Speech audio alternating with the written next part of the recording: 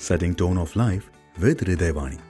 Listen tips for living the heart-healthy lifestyle.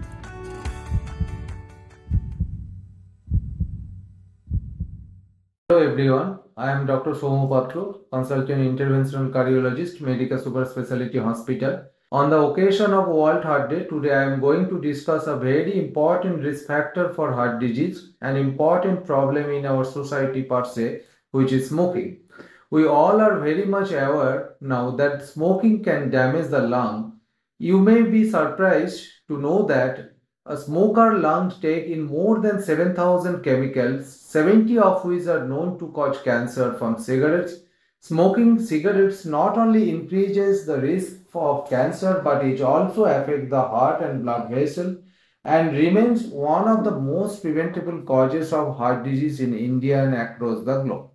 When smokers smoke, it affects blood vessels, including vessels supplies oxygenated blood to heart and damage inner lining of vessels wherein fat gets accumulated in damaged vessel wall over a period of time, and as a consequence of these vessels become thick and narrow vessels supplying blood to heart causes heart disease.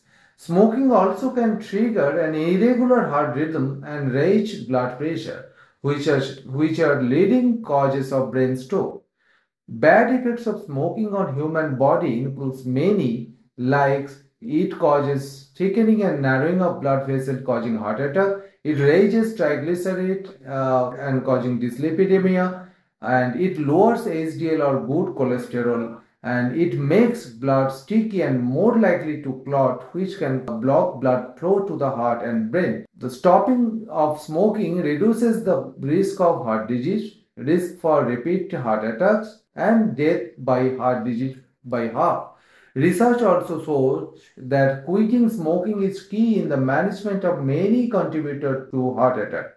This includes atherosclerosis, blood clots, and abnormal heart rhythms. So quit smoking if you are a smoker, or ask to quit if you know someone in your family or friends who is smoker. Thank you.